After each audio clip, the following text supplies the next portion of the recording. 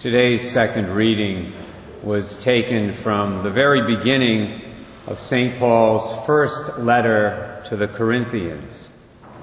When Jane read it a few moments ago, did you notice anything surprising about it? Did anything stand out to you about that particular text? Here, St. Paul mentions a number of things that he was grateful for, which of course makes it a very appropriate text for Thanksgiving Day. Apparently, when it came to giving thanks, these were what you might call Paul's priorities.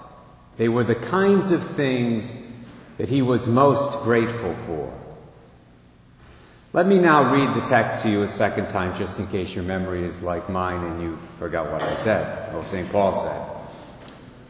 St. Paul wrote, "I give thanks to my God always on your account, for the grace of God bestowed on you in Christ Jesus, that in him you were enriched in every way, with all discourse and all knowledge, as the testimony to Christ was confirmed among you, so that you are not lacking in any spiritual gift, as you wait for the revelation of our Lord Jesus Christ.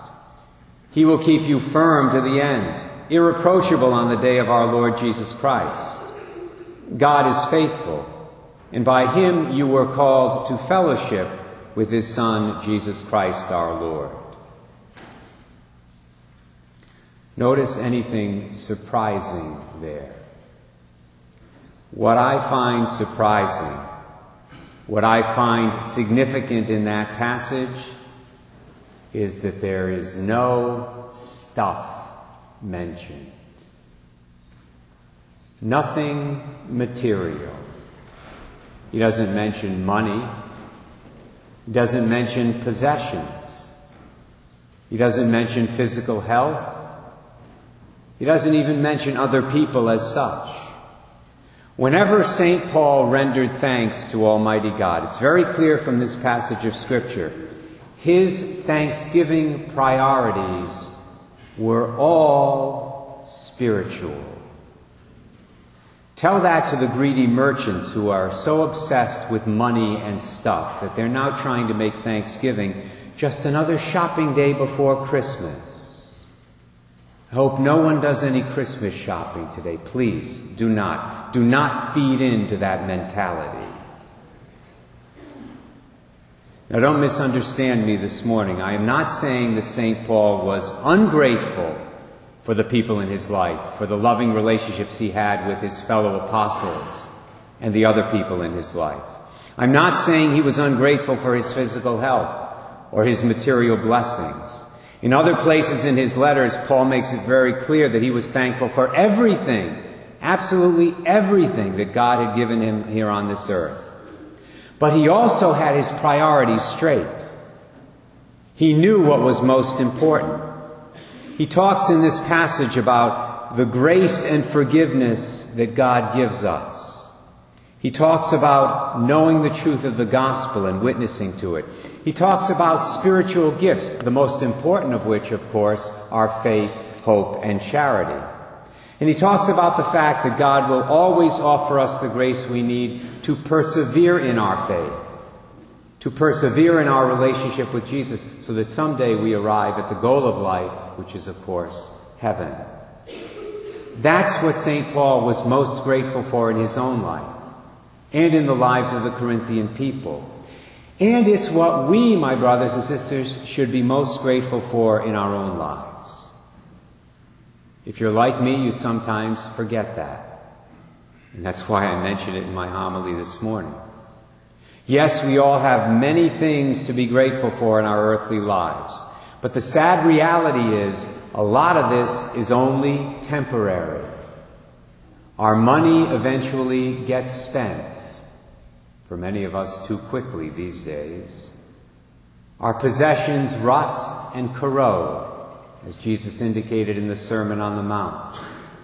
Our health deteriorates over time. Those of us who have chronic diseases know that very well. And our loved ones pass away as the years go by. However, as the very same St. Paul put it in 1 Corinthians 13, faith, hope, and love last. They last until the end.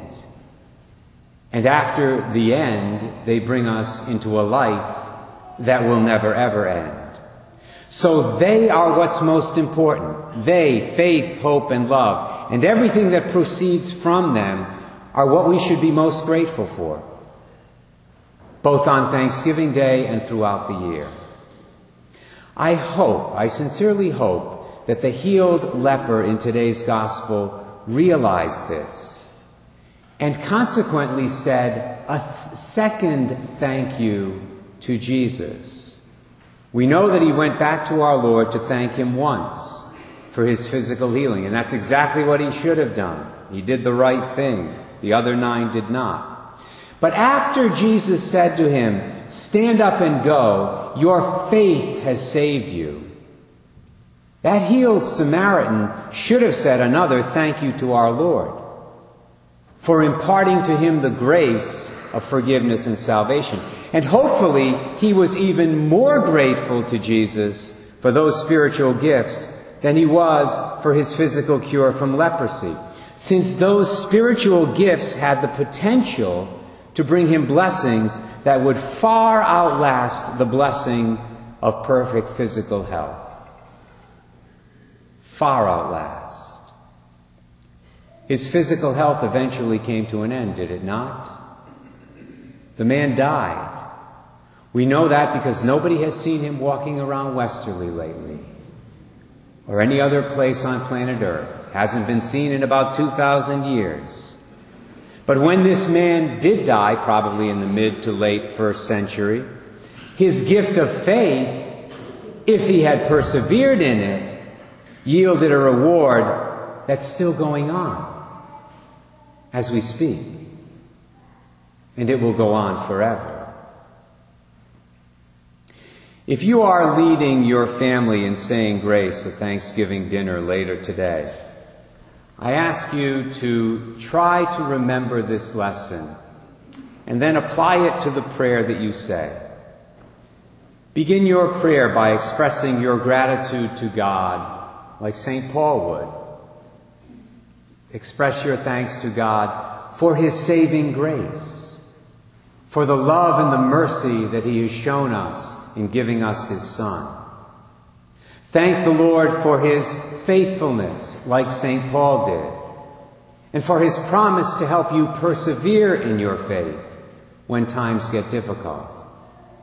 Then move on to thank the Lord for the people he's put in your life, especially those you take for granted, I dare say members of your own family, and for the many blessings that have come into your life and the lives of others in your family through those other people. And then feel free to thank God for your stuff, for all the material blessings he showered upon you and upon your loved ones. And oh yes, one last thing. At the very end of the prayer, don't forget to do what I forgot to do one Thanksgiving. After saying this beautiful and meaningful prayer, don't forget to ask the Lord to bless the food.